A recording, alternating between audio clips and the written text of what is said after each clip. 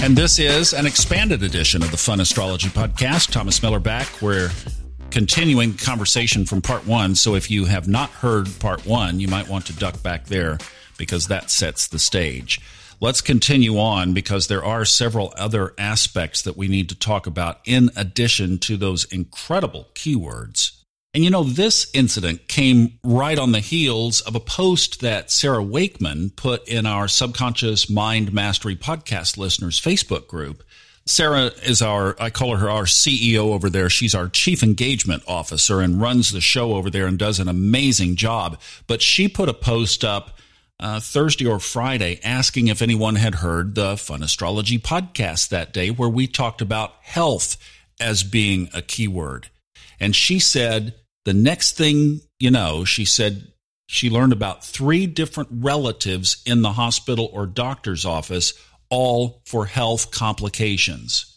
This has been a mind bender. I mean, look, I've follow astrology for a reason. It works. I've proved it over and over and over in my life so many times. But when you see this so clearly depict these international events and then bring it down to one person's life doing their thing, and when the keyword hits and all of a sudden within a matter of hours they have interest of 3 different relatives, I mean, it's just incredible. It is incredible.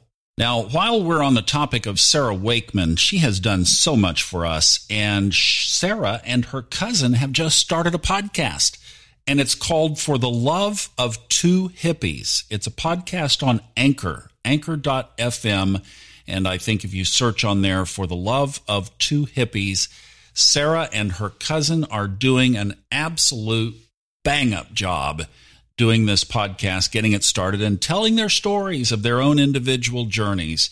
Not only are they cousins, but they are best friends, and now they are podcast partners. So if you want to hear from 2 young ladies who are just really in tune with their spirituality and working this out and practicing it, check that podcast out, For the Love of Two Hippies. Now, let's talk about the other aspects going on today because they are significant. First of all, Mercury, the one that we've been talking about, conjuncts Neptune today. So whatever's going on over there will have more energy added to it.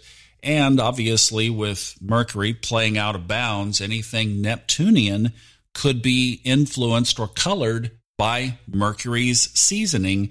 So our spiritual intuition might take a unique twist over the next couple of days. The other thing is, remember, the shadow side of Neptune is the fog, the lack of clarity. We get the inspiration from the spiritual side, and then when we get in our head, we get, well, it's confusing. We don't see clearly.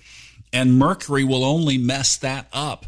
So one of the things you can do if Neptune is strong in your own chart, meaning that it's in a position in an aspect or close to other planets, like mine is sitting right on top of my sun. Well, whenever Neptune comes around, I perk up. Now, if Neptune is sitting off in, let's say the 4th house and it's in the sign of Cancer, well, that's not necessarily a strong position if it's sitting out there by itself. But if it is tied in with other planets, then realize that Mercury is not playing fair, and there could be some confusion around the spiritual areas. I think what's wise to do in this case is to have somebody who has your back run any Neptunian or communication-related kinds of things by them for about the next 3 or 4 days.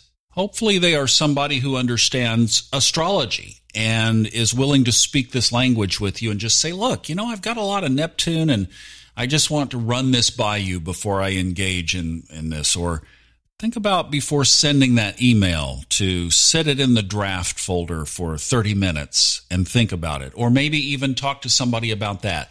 Have somebody who has your back. Now, the other big one is the sun is conjuncting Chiron and is semi-sextile Uranus. I mean, there is just stuff written all over this chart that could present some challenges as well. Because remember, Chiron is our unhealed wound.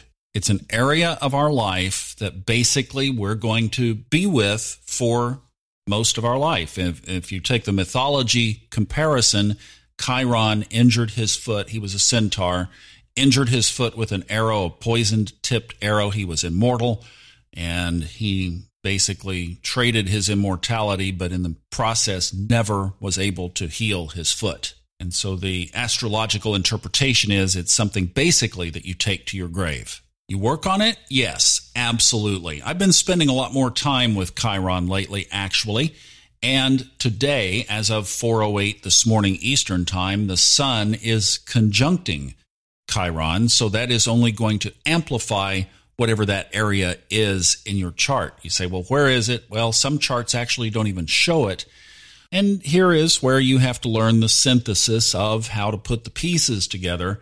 But if there are some interpretive programs, and honestly, as I'm just recording this now, I'm not sure if the interactive program on astro.com has it or not. You could check and see. If it does, then that would have a very good interpretation of Chiron in your own chart.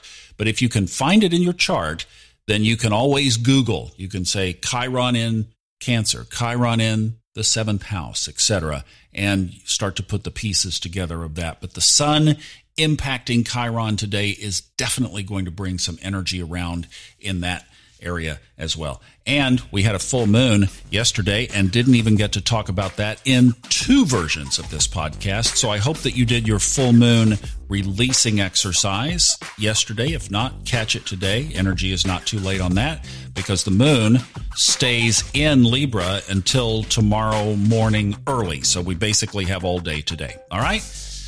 Whoosh. What a day. All right. We'll see what the news unfolds, and we will see you back again tomorrow. Hope you have a wonderful Monday. Thanks for listening. If you hung through all of this, both podcasts, I really appreciate it and hope it fixes you up for the day. Take care. Have a good one. Sending love. Bye-bye.